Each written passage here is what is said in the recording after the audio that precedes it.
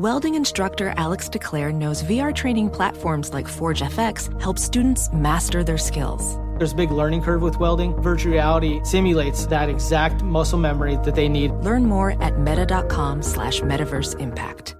BetMGM has an unreal deal for sports fans in Virginia. Turn $5 into $150 instantly when you place your first wager at BetMGM. Simply download the BetMGM app and sign up using code CHAMPION150. Then place a $5 wager on any sport. You'll receive $150 in bonus bets regardless of your wager's outcome. And if you think the fun stops there, the King of Sportsbooks has plenty of surprises in store. Check out daily promotions, same-game parlays, live bets, and so much more. Download the app in Virginia today and get $150 in bonus bets instantly from your first wager. Only at BetMGM. BetMGM and GameSense remind you to play responsibly. See BetMGM.com for terms. 21 plus only. Virginia only. New customer offer. Subject to eligibility requirements. Rewards are non-withdrawable bonus bets that expire in 7 days. Please gamble responsibly. Gambling problem? Call 1-800-GAMBLER. Promotional offer not available in Washington, D.C.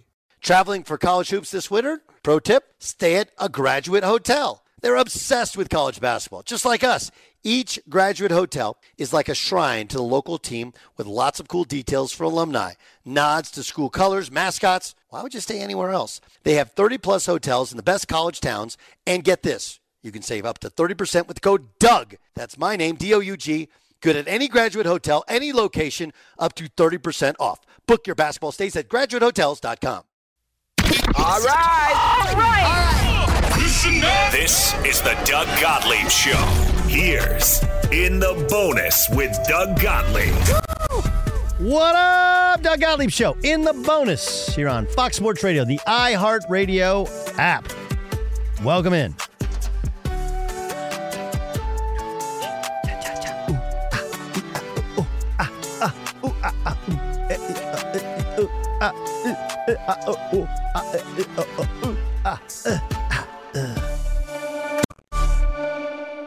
Let's start with this. Bob Knight passed away last night at the age of 83 years old. And what people don't know is my dad was actually his teammate at Ohio State. My dad wasn't on the varsity. He was on the JV. JV practiced with the varsity. He was a walk-on. My dad then became a high school coach after going to grad school. And the guy who he used to take notes was one of his contemporaries from, which was Bob Knight, was an incredible clinician. He was the head coach at West Point when I think he was 24 years old. It's crazy. Then after like 1 year, became the head coach at Indiana. And he had, we used the word yesterday, fiefdom. He had a fiefdom. And it's one of those stories that you're doing it an injustice if you only tell the negative. You do an injustice if you only tell the positive. But you're also doing it all an injustice if you don't say the positive far outweighed the negative. But there's so many lessons to be learned. You know, one, there's a lot of people who don't really know how he taught what he taught. But the lessons that he taught as offensively, defensively, competitiveness, toughness, it was also the old school, which was break them down, build them back up. Right? Break them down, build them back up. All of those things were real things. And all of those things helped build this indelible legacy where he's probably the most influential coach ever. His last undefeated team, he won multiple national championships. Even though he didn't love the three-point shot, he embraced enough for Steve Alford in the first year they had the three-pointer, who shot over 50% from three and won the NCAA championship that year in 1987, beating Syracuse. He resurrected Texas Tech's program. I think had he gone to TV earlier, like a decade earlier, he would have been great on TV. He was not. And because of how it ended in Indiana, because of how it was when he was on TV, and because of so many of the videos of the antics, most people think he was a psychopath. And I think there was a switch there that could be flipped that he could get there. But there's also, you have to take context into it. Coaching was so different then. So different then. All right, there we go. 3, 2, 1. So it's a complicated legacy. But I think as we see so many of these incredible coaches, and frankly men and some women, go on to the afterlife. I think it's important to paint the real picture. Was he a bully? Yeah. Could he be charming? Absolutely. Was he well-read and well thought of? He's brilliant. Brilliant. Would it work today? Probably not. Is that a good thing? Maybe. Maybe not. But I do think that he was worthy of study, worthy of praise. And if you get caught up in the negative moments, the bad moments in anybody's life, in anybody's career, and you don't see the overall forest because you're too close to the trees, you're going to miss out on a lot of history, a lot of good history. Guy changed a lot of lives for the better. He was about educating. He was about getting people onto a better life in basketball, outside of basketball. Do I agree with all of his message? Of course not. Of course not. Who would? But do I think a lot of them worked and there's ways to tweak them and use today? Absolutely. Absolutely. Bob Knight, dead at the age of 83 years old. And by the way, good friend of mine, Mike Lewis, we have podcasts in all ball. You can hear Mike Lewis talk about playing for Coach Knight. He was his last point guard. We were supposed to play them in 2000 in the NCAA tournament. They got upset by Pepperdine. And so he beat Pepperdine in the second round. And, of course, the video had come out previously, and then it was the no-tolerance policy, and he went off on a student who yelled at him, "Hey, Knight," and he was all about respect. You should call me Coach Knight. And he lost his job and then eventually resurrected Texas Tech. For more on that, let's welcome in Dan Dockich, who, of course, hosts his own show on Outkick. He was a very good player in college, of course, famously shut down Michael Jordan in the NCAA tournament. He became an excellent assistant coach, head coach, and then college basketball analyst, and a really successful radio host in Indianapolis. Now he hosts a national show, which you can see daily on Outkick.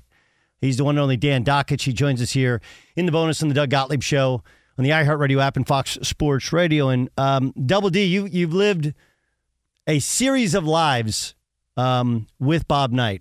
Your first meeting with your late great coach was where? You know what, Doug? I was at a high school game. I had 30 at half, scored 49, set a school record. I came home, and my dad says, "Hey, man, you set the school record." I didn't know that. I go, "Oh, okay." He goes, "But I got pretty good news for you." He goes, Indiana's assistant was there, and they want to invite us to the Big Ten championship game Saturday or Sunday. I think it's probably Sunday against Ohio State. I said, "Let's go." So we go to the game, and Doug, I'm from Chicago, basically, not southern Indiana or middle Indiana. We followed DePaul, Notre Dame, that kind of stuff. And I've never been to Assembly Hall. We walk in, and holy hell! I mean, I'm like, whoa! Look at this. Game's over. Indiana wins. We don't know nothing about recruiting. Zero, zip. My dad, my brother, and I, we're just leaving. We're like, all right, hey, great game. Thanks for, we didn't talk to anybody. We're just leaving. Jimmy Cruz, the assistant, grabs us and goes, "Hey, where you going?" We go, "Well, game's over." They go, "No, come on in the locker room." We're like, "Really?" So we went in the locker room. Long story short, they celebrate. Knight tells my dad and my brother and I to wait here. And he's got to do media. Players say hello, and then they leave, and it's just me, my dad, and my brother in the locker room. And I'm looking at this board, Doug. It's still in the locker room probably today. It was goals for each game, like 65 points, no opponent scores 20, that kind of thing. And, Doug, all of a sudden, I get hit in the right ear, like smacked on the side of the ear, and I turned my right shoulder with my left fist clenched, like, what the who? And it's Coach Knight. And my dad and my brother are laughing because they know I didn't see him coming. And he goes, "Hey, are you going to come play here at Indiana?" And I looked at my dad and my brother. I said, "Well, are you offering me a scholarship?" He goes, "Yeah, I'm offering you a scholarship, dumbass. Yes. What do you think I'm offering you?" I go, "Okay. Yeah, I'm playing at Indiana." And that was pretty much it. That was the first time I met him. And kind of started, what was that, 1980, so like a 17-year thing with Coach Knight. So the 1980, that team, when you were recruited, that was the undefeated team? No, 76 was undefeated. 76. 1980 was Mike Woodson was the MVP, and he had come back for the last 4 games of the year, and they had to beat Clark Kellogg and Herb Williams. And winner won the Big Ten, loser didn't. And, it was 1980. A year before they won national championship. I was a junior, so my high school graduating year was 81, the year they won national championship. Okay, so what was it like for you to play for him? What was it really like? Because that was prime coach night. Off a national championship, off a couple national championships. He could have run for governor and won unopposed. What was that experience like? You know what, Doug? It was hard. I mean, my first practice, I can remember this day, I looked over at our manager, Mike Fox, and I'm going to die, Doug. I mean, I'm not going to, you know how people say they're going to die? I literally thought I was going to die, and I looked over at Mike, and Mike, how much time left? And he looked at his watch. He goes, you got 2 hours and 40 minutes left. And I'm like, oh, hell. It was hard, but it was our thing. I tell people all the time, we beat Miami. My first game as a freshman, I played 1 minute right before the half, scored 5 points. And, I'm like, all right, this is pretty cool. We come in the locker room, and Coach Knight throws us out. He makes us go dress in the football locker room, says we're not worthy. We won by 20 and had a practice the next morning at 6 a.m. And but, it is going to sound sick to people, but we loved it. I mean, it was our thing. Some guys quit, no doubt. But it was kind of like, I don't know, it was like sadistic, almost like, hey, man, why do you like this? I don't know. I'd rather not have it. I'd rather win every game. But he was hard, man. But he was also funny as hell. I mean, and you could tell. The one thing I've always told people is, and people don't necessarily believe this, he was very uncomplicated. He wanted you to play well, do the right thing, go to class, and that's it. He didn't have – people act like he had all these interests. He read books, but if he wasn't working at basketball, then he was hunting. And it's very simple, really. But it was hard. I mean, we practiced hard. If you lost, you knew you were going to be there maybe right after the game. If you certainly did not want to lose before Christmas because you never knew if you were going to have Christmas. Yeah. But as I tell people, the daily good, oh, man, it was a blast being an Indiana basketball player. And you know what else, Doug, and you'll appreciate this because you've coached and you've played. He was fair. Like I tell people all the time, there's a lot of coaches now, they get 8 guys. Wooden used to get 8 guys, and that's it. Not Coach Knight. And I learned this my freshman year. We're playing at Kentucky with Minifield and Bowie and Turpin and these guys, and they're kicking our ass. And I'm literally the last guy in. Like, I think he would have put in managers, but I get in last 6-7 minutes, and we cut the lead from 20 to about 8 at Rupp. And, I'm just passing the ball, not turning it over, made a couple steals. The next thing you know, I started probably half the time for the remainder of the season. So if you came to practice and you worked hard, you might not get it the next day, but eventually you're going to get a real good opportunity. And I always thought that was great, Doug. I always thought just being fair like that was the way you should be. And he was very, very tough, but very, very funny and very, very fair. There was, and like we can be honest about it. Like there was another side. There was a side to it where he could be angry. He could be downright mean and nasty. What was that like to process, considering all the good that was there as well? Well, that wasn't good, and it really that real anger stuff, kind of happened later. And I remember telling him when I left to go to Bowling Green, because when he did, I didn't see the deal with Neil Reed. I was on the other side of the court. I caught the end of it, and I remember going to the locker room and screaming at him, "What the are you doing?" Because I was a player, and you don't ever put your hands on a player, blah, blah, blah, And then I went in the locker room, and really it didn't seem like Reed or anybody else had a problem. But those episodes were awful. And I used to tell him, like, that's ridiculous. You can't headbutt it. What the hell are you doing headbutting a guy? Those went over the line, and there's no doubt about it. There's no question. And they really started happening later when he did not work at it. And I'm not a psychologist, and I hate when people do, but I remember telling him, Coach, you must feel guilty. Because he wouldn't recruit, he wouldn't go see Jacques Vaughn, he wouldn't go spend the day with Rafe LaFrance when he was on our campus. We had Jahidi White committed, Lauren Woods, Chris Carrawell, and he wouldn't even go see him. But I think he felt guilty late. And I think when you feel guilty, you get frustrated, and that's when a lot of those things came out.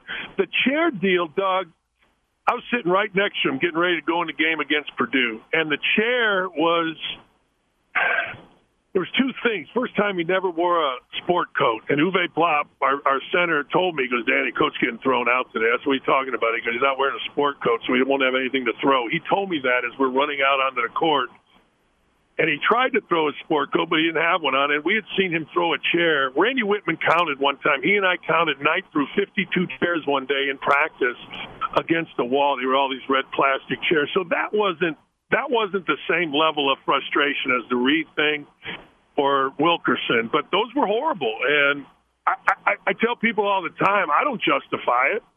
And I told Coach when I left in 1997, I said, if you don't have somebody in here that is going to tell you that you're screwing things up, then you're going to get fired, because athletic directors and presidents have egos. And because I used to do that. I'm not saying I would do it. I did it. I'm not saying he'd listen, but I would. He would, if he calmed down, he would say, "What do you think?" And I'd say, "Coach, that's idiotic. You better go apologize. You better, whatever." But everybody's got an ego, and you do that enough, of course, the people in power are going to assert their ego, and that's what ultimately happened. What was he like in these last 10 years where he disappeared from public eye? Doug, I really didn't know. We had a falling out. You were at ESPN then, and he badmouthed me. I mean, he wanted, I was doing Tuesday ESPN Big Ten games, and I had people at ESPN saying, "Man, Coach Knight badmouthing you," and so I don't really know. Our last conversation was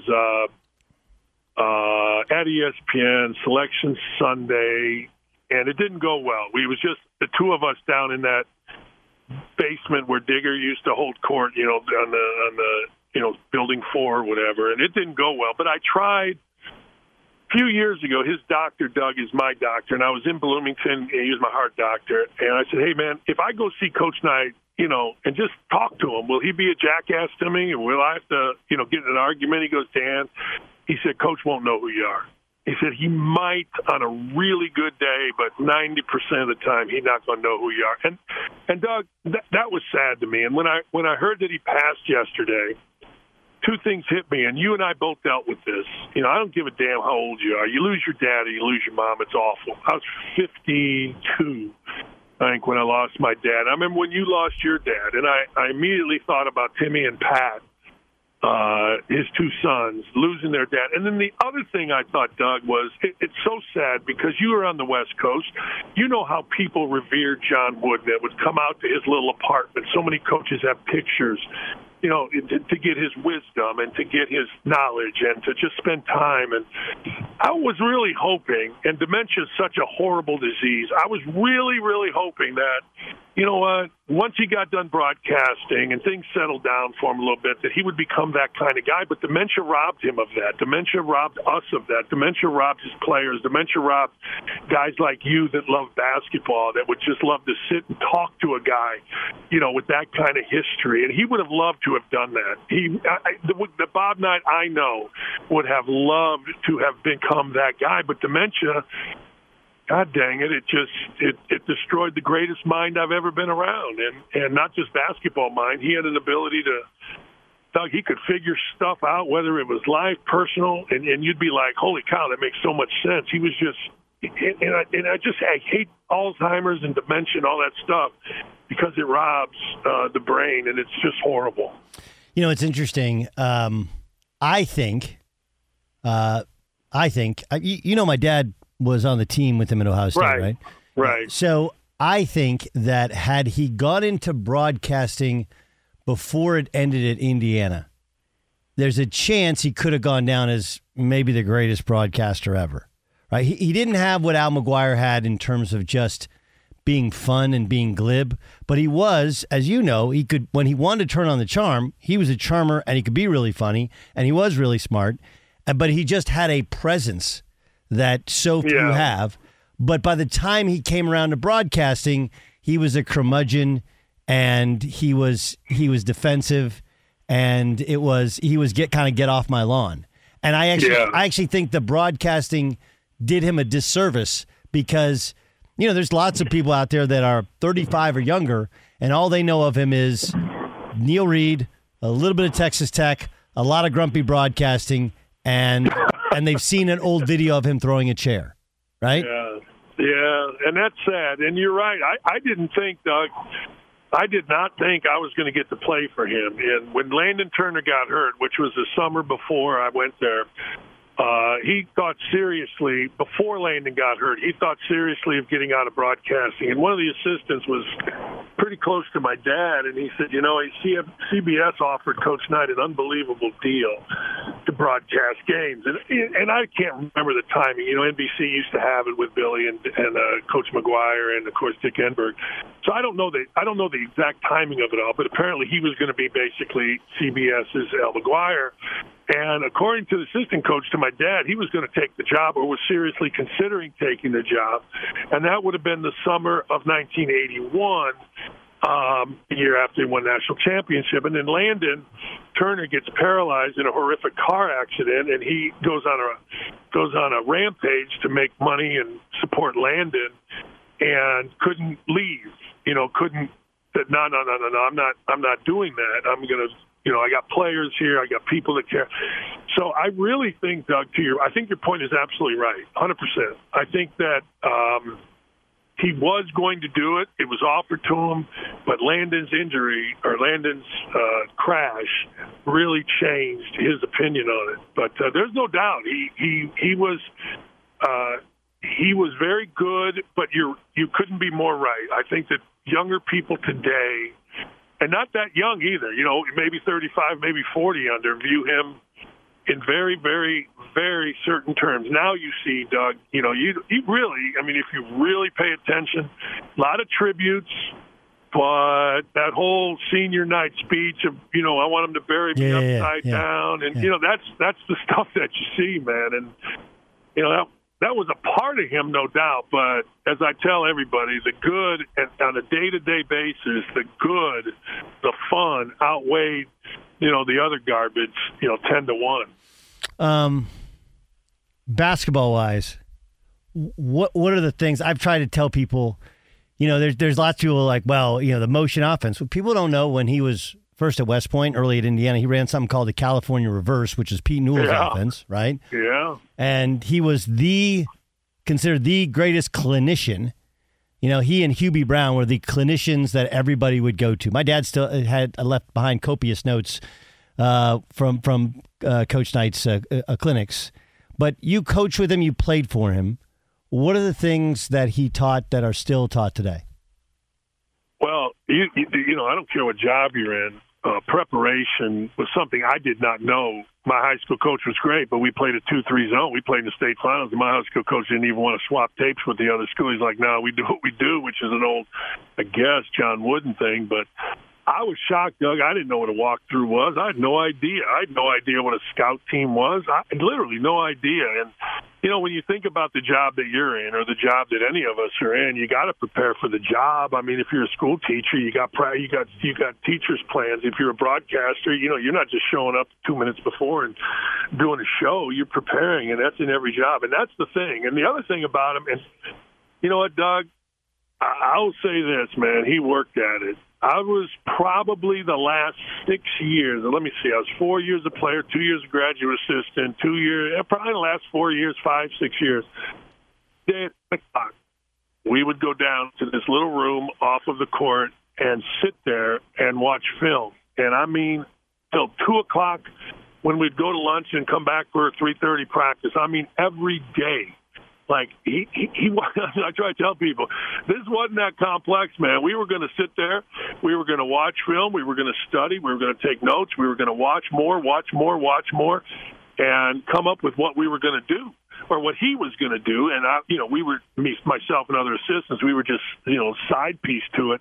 But that's what it was. And he worked at it. He wasn't showing up at 3 o'clock for a 3:30 practice with a half-assed practice plan. Every drill, everything we do every day was scripted. And as a player, you knew it. Like, you knew every day, Doug, that he was bringing it.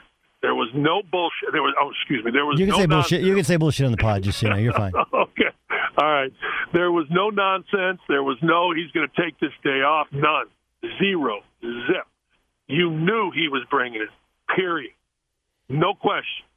And so when you combine those things and you got a mind that can see things better than anybody that I've ever been around in a very matter-of-fact way, pretty good. It's a pretty good combination. But the idea of being fair and making sure that everybody feels included, he did a great job with that.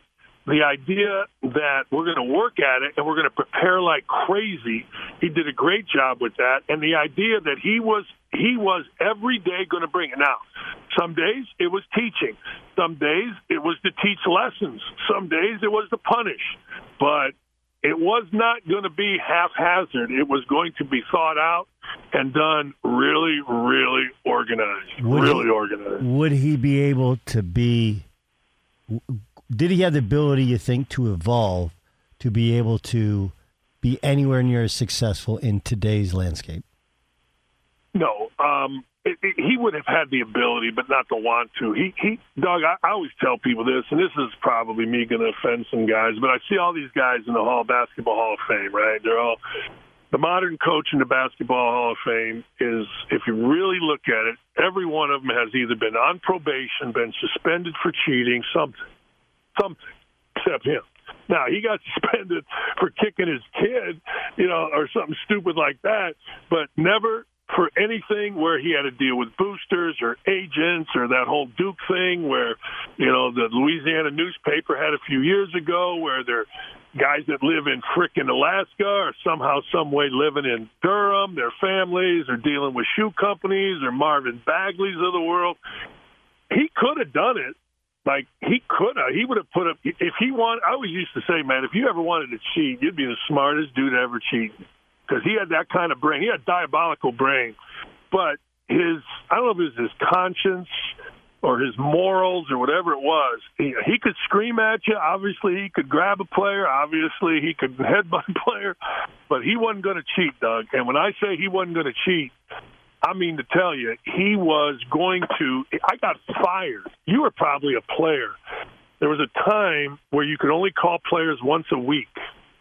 And I got recruited. You can only call guys once a week. They can call you whenever you want, but you can only call them once a week. Yep. Right. So I was on the road in Canada, and I called a player, and he had said, hey, I just talked to Coach Felling, one of our assistants, a couple of days ago, and I'm like, oh, crap. I mean, this is a nothing rule, right? This rule doesn't matter, nothing, right? But I'm like, so I called the compliance lady. Compliance was just getting started. She got a hold of Coach. I had to come back home from Canada, get a flight. The only time, actually, it was the first time I ever got drunk on a flight. I figured, what the hell, I'm getting fired. Give me a couple bottles of Jack Daniels and let me just sit here. And I got reamed out. I was going to be fired, all for making one phone call. And but that's what he was. He was not. And so could he do it? I think he could. Would he do it? There's nothing in his makeup that I knew that said he was going to deal or evolve into shoe companies or agents or any of that stuff. Nothing. Zero that I knew of him. Double D, Dan Dockich. Check out Don't At Me. Of course, you can watch it or listen to it on Outkick. Double D, you're the best, man. Thanks for joining me. Hey, Doug, honored you invited me, my friend. Thanks, my friend. Be sure to catch live editions of the Doug Gottlieb Show weekdays at 3 p.m. Eastern, noon Pacific, on Fox Sports Radio and the iHeartRadio app. Hey, guys, this is Matt Jones, Drew Franklin from the Fade This podcast. We got a great episode coming up, picks in all the sports, football, basketball, we do them all. But here's a preview of this week's episode. Nothing to do with anyone personally, but Creighton is the team every year that the nerds, the basketball nerds, they're like, who's really good? Creighton, watch Creighton.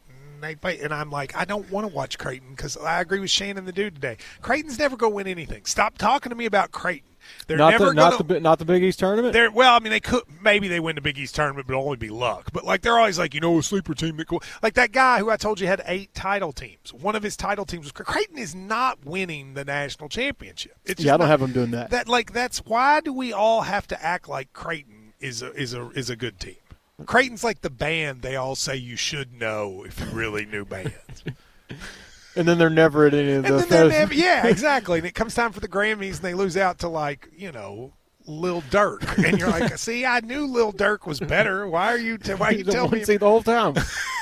And this episode was brought to you in partnership with DraftKings. To hear more, listen and subscribe to Fade This on iHeartRadio or wherever you listen to podcasts. Ophthalmologist Dr. Strauss has seen firsthand how the metaverse is helping surgeons practice the procedures to treat cataracts. Cataracts are the primary cause of avoidable blindness. He works with a virtual reality training platform developed by Fundamental VR and Orbis International to help surgeons develop the muscle memory they need. The result? More confident, capable surgeons. And even more importantly, Patients who can see. explore more stories like Dr. Strauss's at meta.com/metaverseimpact. Witness the dawning of a new era in automotive luxury with a reveal unlike any other as Infiniti presents a new chapter in luxury, the premiere of the all-new 2025 Infiniti QX80. Join us March 20th live from the Edge at Hudson Yards in New York City, featuring an unforgettable performance by Grammy and Academy Award-winning singer, songwriter, and composer, Jon Batiste. The all-new Infiniti QX80 is unlike any luxury SUV you've ever seen. Smart enough to anticipate your needs, even before you do. Every line, curve, and detail was thoughtfully crafted, so everything for every passenger feels just right. Don't miss it. Mark your calendars and be the first to see it March 20th at 7 p.m. Eastern, only on iHeartRadio's YouTube channel. Save the date at new-QX80.com. 2025 QX80 coming this summer. Let's get to what the Fox says. And now, What does the Fox say? This is Dan Patrick.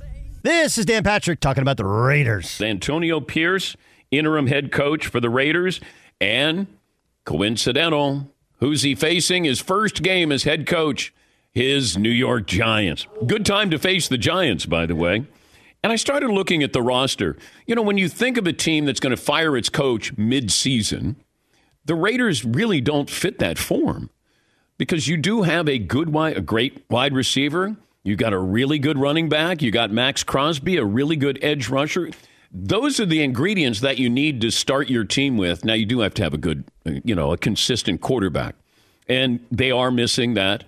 I don't know if Aiden O'Connell from Purdue is going to be the answer, but I know reading everything, they really like him a lot, and maybe they find their Brock Purdy. Then all of a sudden, get rid of Jimmy Garoppolo's salary. You're going to bring in a new coach, new GM, but you got to find somebody who's going to be a football guy to help Mark Davis, the owner. Because you can get rid of Josh McDaniels. Well, you never should have hired him in the first place. Yeah, we said this yesterday, and I mean it. It's a very Raiders move. It's not a crazy move considering doesn't hurt you in the salary cap. And Mark Davis said he saw regression, not progression. I think the two things that ultimately got Josh McDaniels fired, and maybe I can think of a third, which is very simple. He hadn't won previously, and so you don't have the equity of, hey, look, just trust the process. This guy knows what he's doing, right? Like Sean Payton, no matter how bad it goes this year, and maybe even next year, you'll still go like, Sean Payton's been pretty good for a decade in New Orleans. Josh doesn't have that as a head coach. But the two things that undid it were, one, how he kind of purported himself. And, of course, bringing in all expatriate guys, bringing in guys that he's gone to war with before. But two, the biggest thing is Garoppolo didn't play well enough. I talked to people in the league last night, and they were like, I'm not really big on O'Connell, but we've seen Garoppolo. He hasn't been good enough. He got his coach fired. So I think that's a big portion of it. And it is a bit of a bold move. I do think it's curious the timing with the Jim Harbaugh stuff and the fact that people have thought Harbaugh would ultimately be a guy with the Raiders. But let's not get ahead of ourselves yet. I don't know if Harbaugh is going to leave college. Those deals, you wake up with a better roster than 9 out of the 10 teams you play. Why would you ever leave that? On the other hand, I think we see the reasons that this change was made. Here's two pros and a cup of Joe talking about Bob Knight. I love that guy. And I know nowadays, probably in the minority when it comes to, that wouldn't be accepted these days and his treatment of players and all that. That was old school as old school could get. And I thought he was hilarious. I thought it was great. He was effective, too, in his era. Yeah. He was an Ohio guy. A lot of people recognize him as, the Indiana head basketball coach because of his success there as a coach. But born in Ohio, born right outside of Massillon, and went to Ohio State. I grew up knowing Bobby Knight for that. He was a part of the teams with John Havlicek and Jerry Lucas that they won a national championship. They went to 3. They actually lost in the finals twice. But that was kind of the legend of what I knew of him growing up in Columbus, Ohio. And, it was interesting watching his coaching career because as great of a coach as he was, there was also controversy that came along with it. Yeah. But you couldn't deny the fact that he was passionate about the game. He was passionate about the players he coached. And I just, it's one of those legendary coaches that you lose and you say, there'll never be anyone like Bob Knight again. Never. Well, that's true. That is absolutely the truth. Talked about it a little bit in the open. It's a complicated legacy. It's unfair to not mention the negative, but it's also unfair to not mention the positive. And I think it's one of those things where so oftentimes guys coach a little bit too long. The timing of when you do everything in your life. But make no mistake about it, he was a brilliant man, a brilliant basketball coach. And as revered in the coaching profession as anyone who has ever done it. And he did evolve. They did embrace the three-point shot when he was at Texas Tech. But there was a temper there that was unlike any that others got away with. But I have so many friends that played for him. And, look, my coach who I played for, he had his own flaws. He never won a national championship, but he had his own flaws, which you can hold against him. But the overall good was so much better than the overall bad. The thing I think people don't know or can't understand unless they played against or were at a Bob Knight game was it's about presence. He was a big man. He was like 6'3", 6'4". And I'll never forget my fourth game, or maybe no, my second game at Notre Dame. We played at Indiana, played in Assembly Hall. And, I had met him one or two previous times, and I had, my dad was friendly with them. I wouldn't say they were friends. It was like so many who came in contact with Bob Knight. My dad was a walk-on on those teams at Ohio State who played JV. He didn't play varsity, so he practiced against those guys. But it wasn't like they were best buddies, but they were more than cordial. And sometimes, when Bob Knight wanted to turn on the charm, he'd turn on the charm. But when he walked out with that red sweater and the red polo shirt underneath, and he had a bunch of other minions, we used the word fiefdom yesterday. He had his own fiefdom in Bloomington. Like, that dude had a presence and a remarkable wit, incredible sense of humor. He was incredibly well-read as well. And he was complicated. And the complication comes from you can't mention the bad without mentioning the overall good, but you can't just do all the good and not say, man, you can't put your hands on a player. You can't do some of the things he said. The chair throwing, the chair kicking, the way in which at times he would treat and talk to people. Like those things, they didn't play well then. They wouldn't play at all now. Here's Colin Cowherd talking about the Lakers. LeBron was remarkable last night. He filled up the box score, 35, 12, 7 assists in 42 minutes. 42 minutes. That's not ideal. Listen, LeBron is better than any basketball player in the history of the world in year 21. But it's remarkable how much better he is. At the end of the game, he had the most energy. He was the best player. He was the most efficient. If the NBA was March Madness and the playoffs were just one game at a time, Everybody equally rested. One game, couple nights off, 3 nights off, another game. I think LeBron could peel off an NBA championship. I'm thinking right now, though, the NBA is long. The playoffs are longer. 7 games against the best teams, the best defenses, the same players in a series. They know all your tricks. They're long, hard minutes. He'll wear down. He'll get banged up. He won't be as effective. And that's why they're not going to win a championship. But it's year 21. Year 21. He's not supposed to be in these win sprints in November. It's supposed to be a marathon. And the Lakers are trying to scale back his minutes. And then it gets to the fourth quarter, and it's the Clippers, and you're at Staples, and you can't beat them, and it is a rivalry, and it feels like a playoff game, and it really did last night. Look, I'll tell you about the game. So I watched every second of that game. And he is remarkable. And what's brilliant about LeBron is how he's able to conserve energy at times. Truly. There were big stretches of the game. There was a big stretch in the third quarter, and that's really where the Clippers maybe lost the game. Third quarter, early fourth, where he was out, and that's where the Lakers were better. And they were better because they were much more connected defensively, and they let Austin Reeves kind of do his thing and Anthony Davis do his thing. But LeBron, he takes plays off defensively. He'll take a lot of plays off offensively and just let others do their deal and kind of stand around and walk around and catch his breath. And then when need be, he's become a really good shot maker. And then, he has a couple of those sprint out dunks. I think he had probably 3 or 4 of those sprint out dunks, right? He had a sprint out dunk. He had a 2 technical free throws. He had a catch and shoot wide open 3. It's like, The box score belies how much he actually does because there are times in which he does look old. But for 39 years old, it's incredible. Incredible.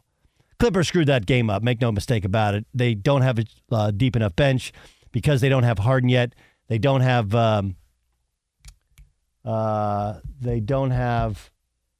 their backup 2 guards. They're starting Bones Highland and what's his name? Trey. Huh? Yeah. They don't have Man playing just yet. He's got a bad ankle. If you add Harden, you add Man, they were already better. And, of course, Paul George is in foul trouble.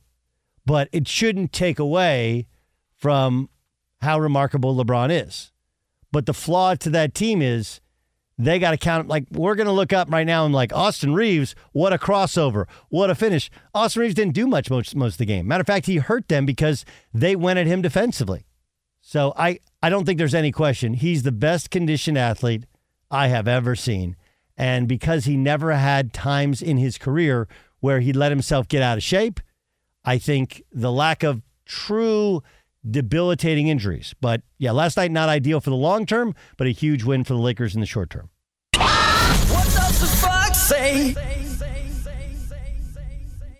Let's find out what's annoying Jason Stewart. And now, it's your annoying.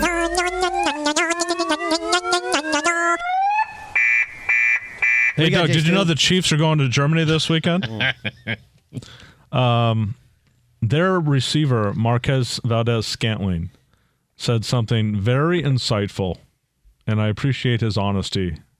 It sounded like this. What are you guys doing that's different this week? Obviously, the travel is a big thing there. How has Andy and the staff prepped you guys to, like you said, 9:30 in the morning kickoff, jet lag, travel, etc.? We haven't started yet. Today is our first day back, so we have to look over the tape for the last game. So we haven't even, talked about our plans for this upcoming week. So we'll find that out tomorrow. I'm not even sure what day we leave. But, obviously it's going to suck with both teams to have to travel over there. So, we'll both be on the same page of, how to deal with that time difference and, being able to go out and play a game at, 9:30 in the morning, or what it'll feel like 9:30 in the morning to us. Okay, so that he went on to say that he would have to find a dog sitter for his dogs and leave his family, and it's not really enjoyable. I give him credit for saying out loud, I think, what a lot of players think, and frankly, what a lot of fans think. Basically, what Marquez is saying is, what's in this for me? And I think NFL fans in America should be asking that too. Like this whole thing about the London and Germany games and stuff, like they try to make it out to be a big deal to us. Like we need to care. Like that's what's annoying is the NFL's attempt to kind of gaslight us into thinking that us playing in Germany is a big deal and you should be excited about it. Why? What does it do for me? And Marquez, to his credit, isn't very thrilled to play there. And I don't blame him, right? I don't know, dude. I mean, I just so what's annoying to you is that everybody else you think bullshits and acts like they're excited to play there, and he's the only one being real about it? No, what annoys me is that the NFL expects me to be excited about it. And by I don't think they extension, expect you to be excited about it. Really? No. They I don't do think they do a lot of promotion on this. Yeah, because they're just trying to grow. I mean, it's a different time to watch it or whatever. No, this is to grow the game into Europe. This is to get more eyeballs. This is like the halftime show. I know why they do it. Halftime show's not for me and you. Halftime show's for people who wouldn't normally watch football. That's what this is for. Yeah, I can't get excited about it. I don't know what it does for me. I will tell you somebody who gets excited about everything, and this is what annoys me. Steve Ballmer talked about the new basketball arena last night. Set out to build what I call basketball heaven. You know, the most intense, hardcore, just bumping and pounding arena ever built. 51 straight rows, no suites on one side, steep to get it like a college gym. We got an acre of scoreboards, so we can tell you every statistics, every replay, everything. We have an extra court in the building just for the fans. In addition to the game court, we have an outdoor court for fans. Basketball. When you get up to go, get up to whatever, use the bathroom, get something to eat, we want you to get back in that seat because it's all about the hoop, man. It's all about the hoop hype, I guess I should say. Here's what annoys me about this. I've never been that excited about anything in my life. And I have a feeling Steve Ballmer is that excited about every endeavor he's ever done in his life. And I respect it. I'm envious of it. But what annoys me is I can never get to that level, Doug.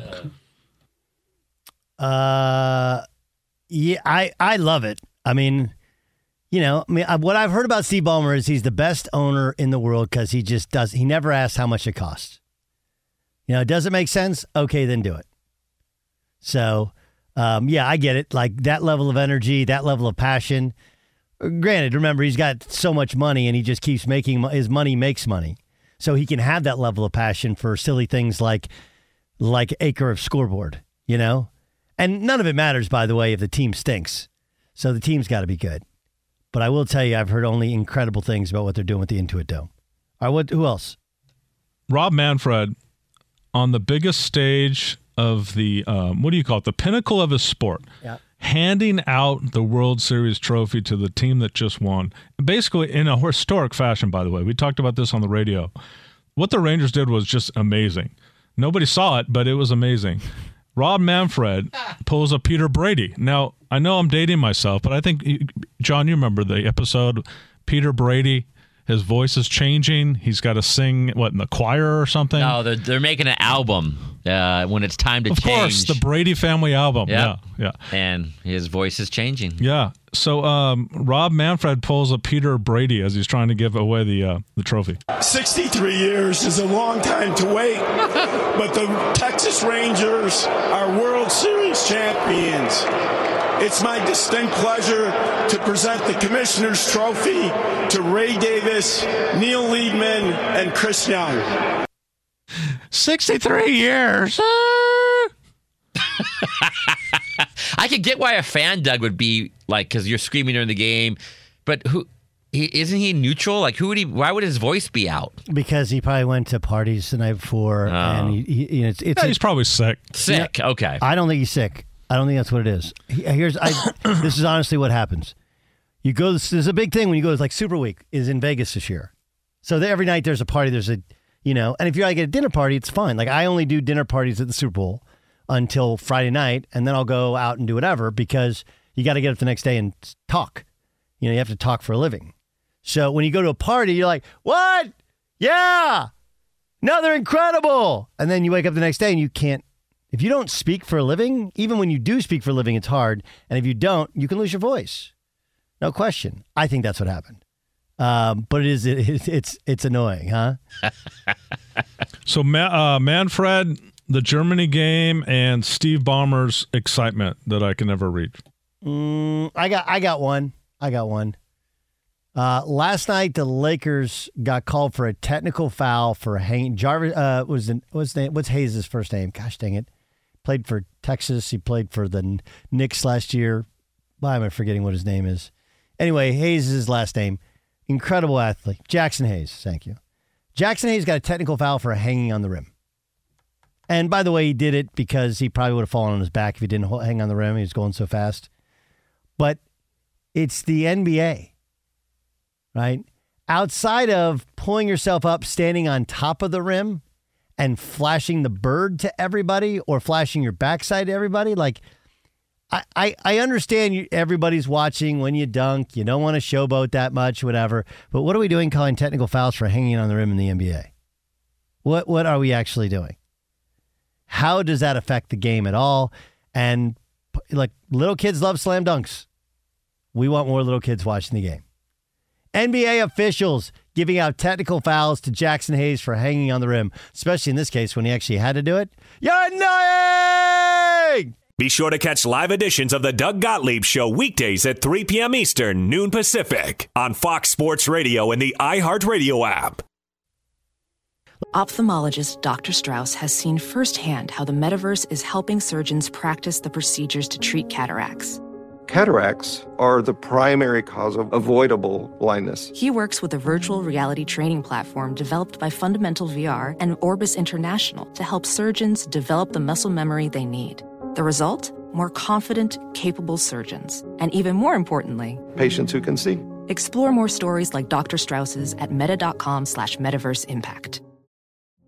Witness the dawning of a new era in automotive luxury with a reveal unlike any other as Infiniti presents a new chapter in luxury, the premiere of the all-new 2025 Infiniti QX80. Join us March 20th live from the Edge at Hudson Yards in New York City, featuring an unforgettable performance by Grammy and Academy Award-winning singer, songwriter, and composer, Jon Batiste. The all-new Infiniti QX80 is unlike any luxury SUV you've ever seen. Smart enough to anticipate your needs, even before you do. Every line, curve, and detail was thoughtfully crafted, so everything for every passenger feels just right. Don't miss it. Mark your calendars and be the first to see it March 20th at 7 p.m. Eastern, only on iHeartRadio's YouTube channel. Save the date at new-QX80.com. 2025 QX80 coming this summer.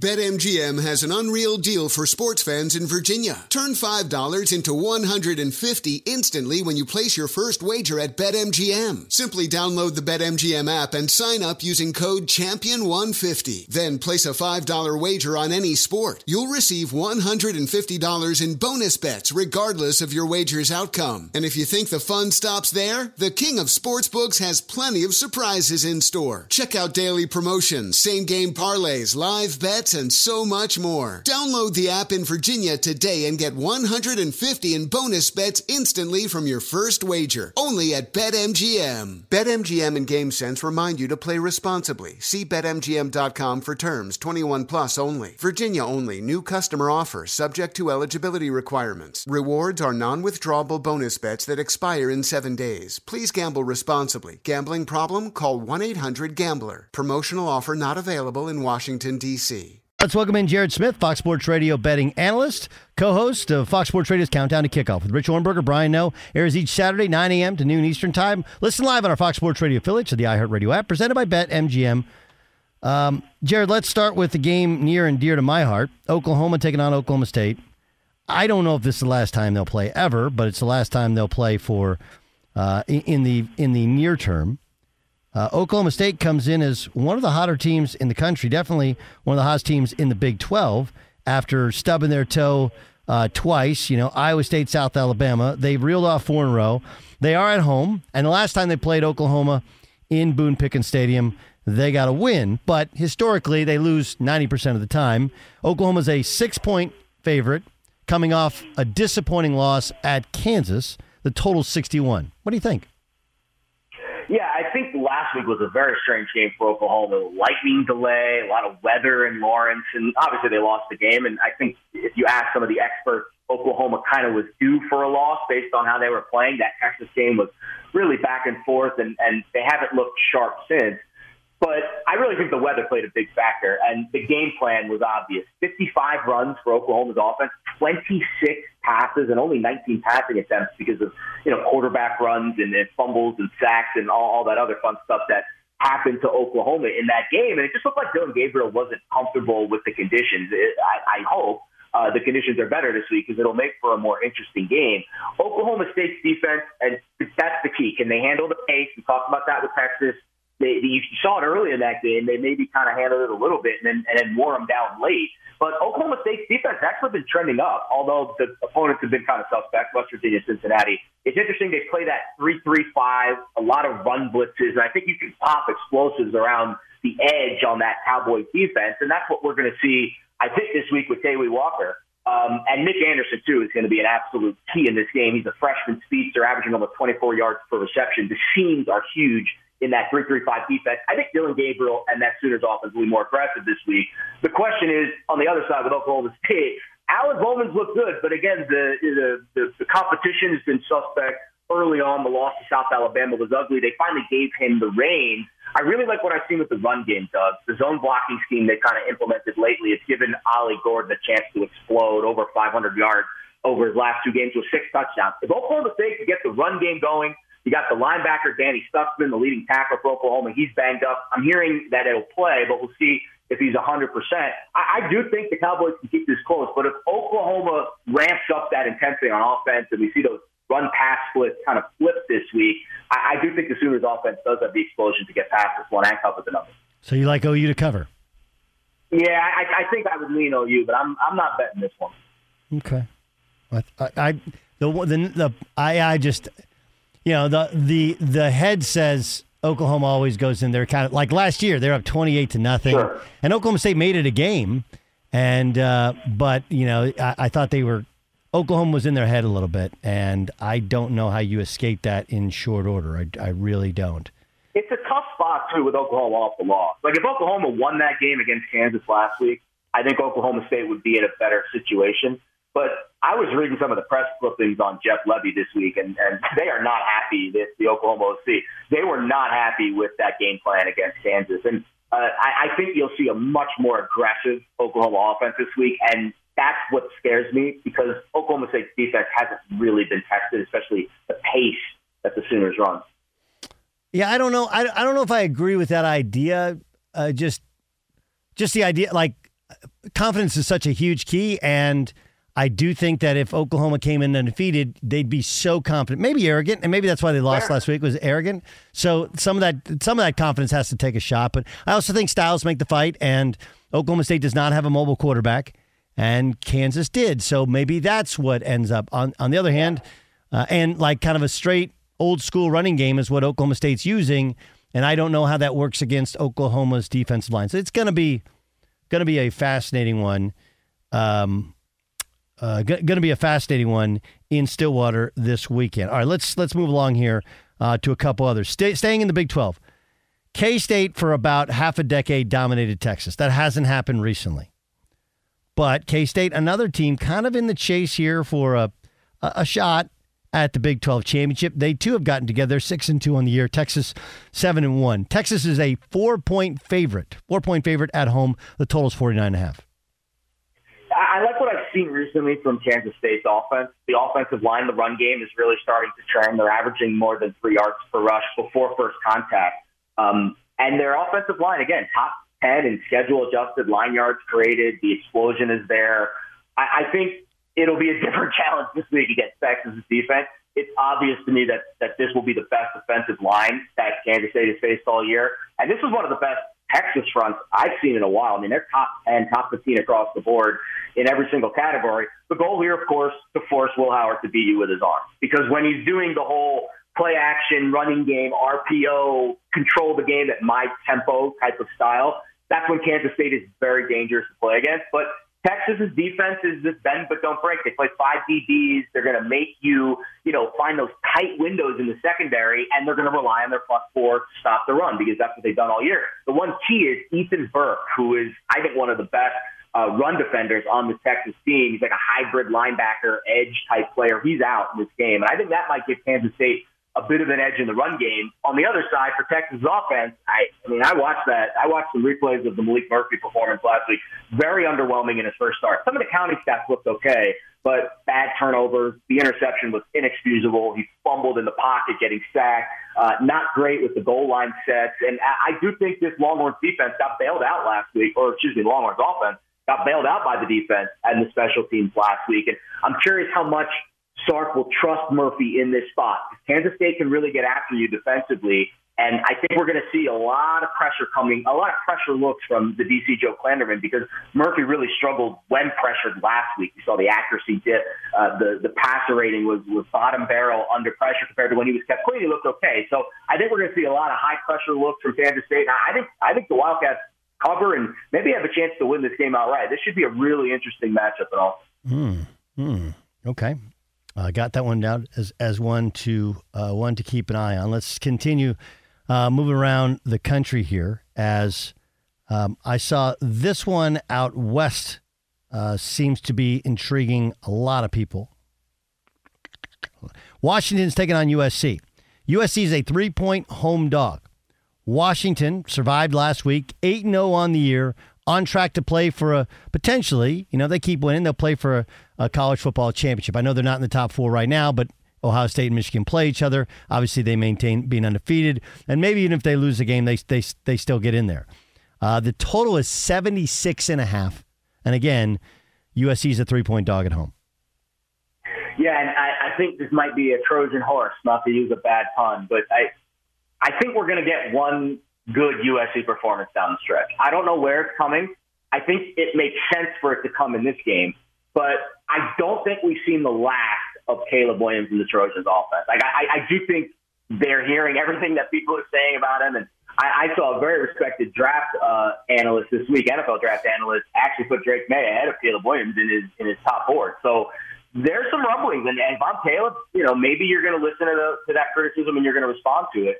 I do think USC might be out of gas, though, and that's where I struggle with this game against Washington. So they're playing for a 7th straight week, no bye, and they've had some really tough matchups in that stretch. And the obvious question you have to ask yourself, how the heck does USC stop Washington's offense? Well, the Huskies have been trending down a little bit over the last 2 games. You go watch the tape against Stanford and Arizona State, both below average teams. The completion rate for Penix is 60%, 4 touchdowns, 3 picks. Counting stats, not that good. I think he's a little banged up. Jalen McMillan, who has tried to get back on the field multiple times this year, struggled, only played 12 snaps last week, limped off the field with a knee injury, probably not going to play again this week. They have other weapons. Odunze and Polk have been explosive, but it's fair to question how USC is going to slow down this Washington offense. I have no idea. On the other side, I don't trust Washington's defense either. I mean, they play this really soft shell, 5 DBs. They don't give up the deep ball. They're going to make Caleb Williams dink and dunk, and that's the key. Is Caleb Williams going to paint by numbers here and kind of follow the script, or is he going to try to take shots in the double and triple coverage in this dime look secondary and cheat a little bit? I think if he stays disciplined, USC is going to move the ball in this game, and look no further than Marshawn Lloyd, averaging 8 yards per rush on the year. I mean, Washington could be run on, and I think if USC controls the tempo, stays patient, plays within themselves, and doesn't go to the backyard ball. I mean, we're on the other side of the market now, Doug. We're always talking about USC laying points. Well, now we're catching a full field goal. The only way to bet this game, I think, is to take the 3 with USC. Let's go to the SEC. Got some big matchups here. LSU taking on Alabama. Ooh. Tied are a 3-point favorite at home. LSU 6-2 on the year is the total's 61.5. Beautiful sunny day in Tuscaloosa. Man, I can't wait for this game. I think this game will determine 2 things. One, will Alabama have a chance to make the college football playoff? Obviously, if they win, they have to win out. That's the only scenario where they can be in the playoff.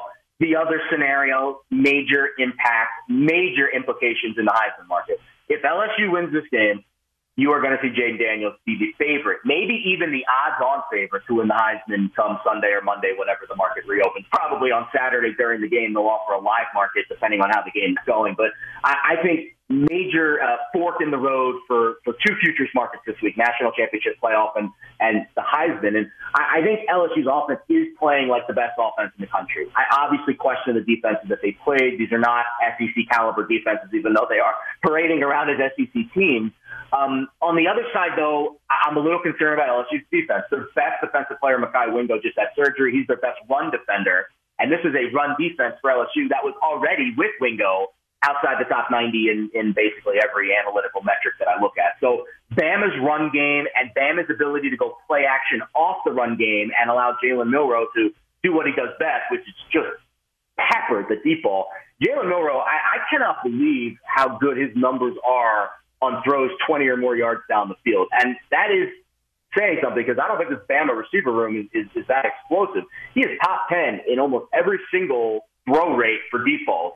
17 big-time throws, 0 turnover-worthy plays on balls going 20 or more yards down the field. Almost 25% of his dropbacks result in a throw going 20 or more yards down the field. I mean, he is incredibly explosive, and I think this Bama run game has a chance to be really good.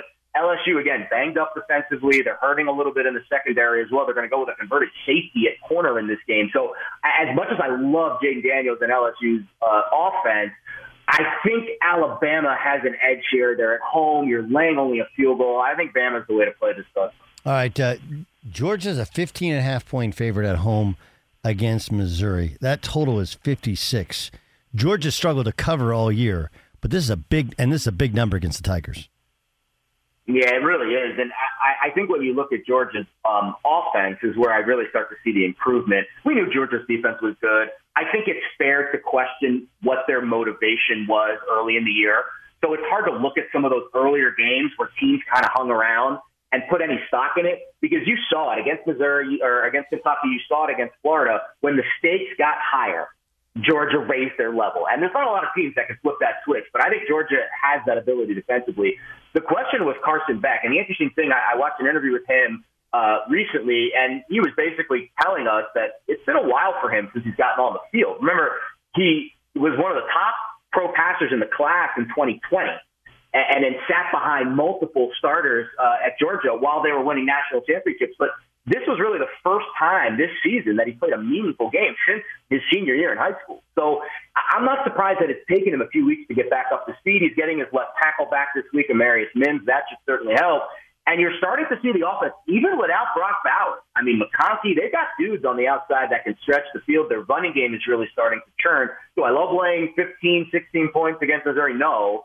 But I just don't see how Missouri's defense stops Georgia's offense. And I see a path for Georgia to kind of take Luther Burden out of the game and make Brady Cook a little more one-dimensional and kind of make Missouri's offense a little flat. So I think Georgia a pass from here. Okay. That's awesome stuff. Amazing stuff. Jared, thanks so much for your insight. Man, I love the show. It's called Fox Sports Radio's Countdown to Kickoff with Rich Orenberger, Brian Noe. Airs each Saturday, 9 a.m. to noon Eastern Time. Listen live on our Fox Sports Radio affiliates or the iHeartRadio app presented by BetMGM. Jared, you're the best. Thanks for joining us. Appreciate it, Doug. Okay, sir, the bet is to you. All in, baby! It's time for the pick of the day. All right, let's get to the pick of the day. Pick of the day comes from Thursday Night Football. Pittsburgh taking on Tennessee. Pittsburgh is a 3-point favorite against the Tennessee Titans. Tennessee is starting Will Levis. He gave them new energy. They scored 28 against the Falcons. Previous to that, they had lost 2 in a row. They have beaten the Bengals on the year. They've beaten the Chargers on the year. There's nothing about Pittsburgh's offense which makes me think it's going to be better outside the fact that, maybe there's a quarterback change. I don't know. I look at this one, the total is 37. Yikes. I like Tennessee on the road. I just do, especially if you can get a hook in there. If you get 3 and a hook, take Tennessee all day. I'll take Tennessee to cover. Hell, give me Tennessee on the money line. That's our pick of the day. All right, that's it for the In the Bonus podcast. Check out the radio show daily, 3 to 5 Eastern Time on Fox Sports Radio, the iHeartRadio app. Infiniti presents a new chapter in luxury, the premiere of the all-new 2025 Infiniti QX80, live March 20th from the Edge at Hudson Yards in New York City, featuring a performance by John Batiste. The all-new 2025 Infiniti QX80 is an SUV designed to help every passenger feel just right. Be the first to see it March 20th at 7 p.m. Eastern, only on iHeartRadio's YouTube channel. Save the date at new-QX80.com. Don't miss it. 2025 QX80 coming this summer. Traveling for one of the big conference tourneys in Nashville or Minneapolis this March? Do yourself a favor. Stay at Graduate Hotels, Bridgestone Arena, Target Center. Their hotels are close to both tournament venues. So why would you stay anywhere else? I love staying at the Nashville location, and I'll be at the Minneapolis location for the Big Ten Championship. And if you're one of my listeners, you can save 30% off with the promo code Doug. That's Doug, D-O-U-G. Good at any Graduate Hotels location, up to 30% off. How do you do it? Really simple. Book today at graduatehotels.com. Hey, this is John Ridley. And this is Matt Carey, documentary editor at Deadline. And welcome to Doc Talk. John, we've got a hard-hitting episode today. A lot of controversy. Well, maybe we should put the word controversy in quotes in the documentary field about the nominees for Best Documentary Feature. We're going to get into that with some amazing panelists. You get a shot, but the individuals behind every one of those images, they're complicated and they are human. This has been Doc Talk. Thank you. Great conversation. Thank you.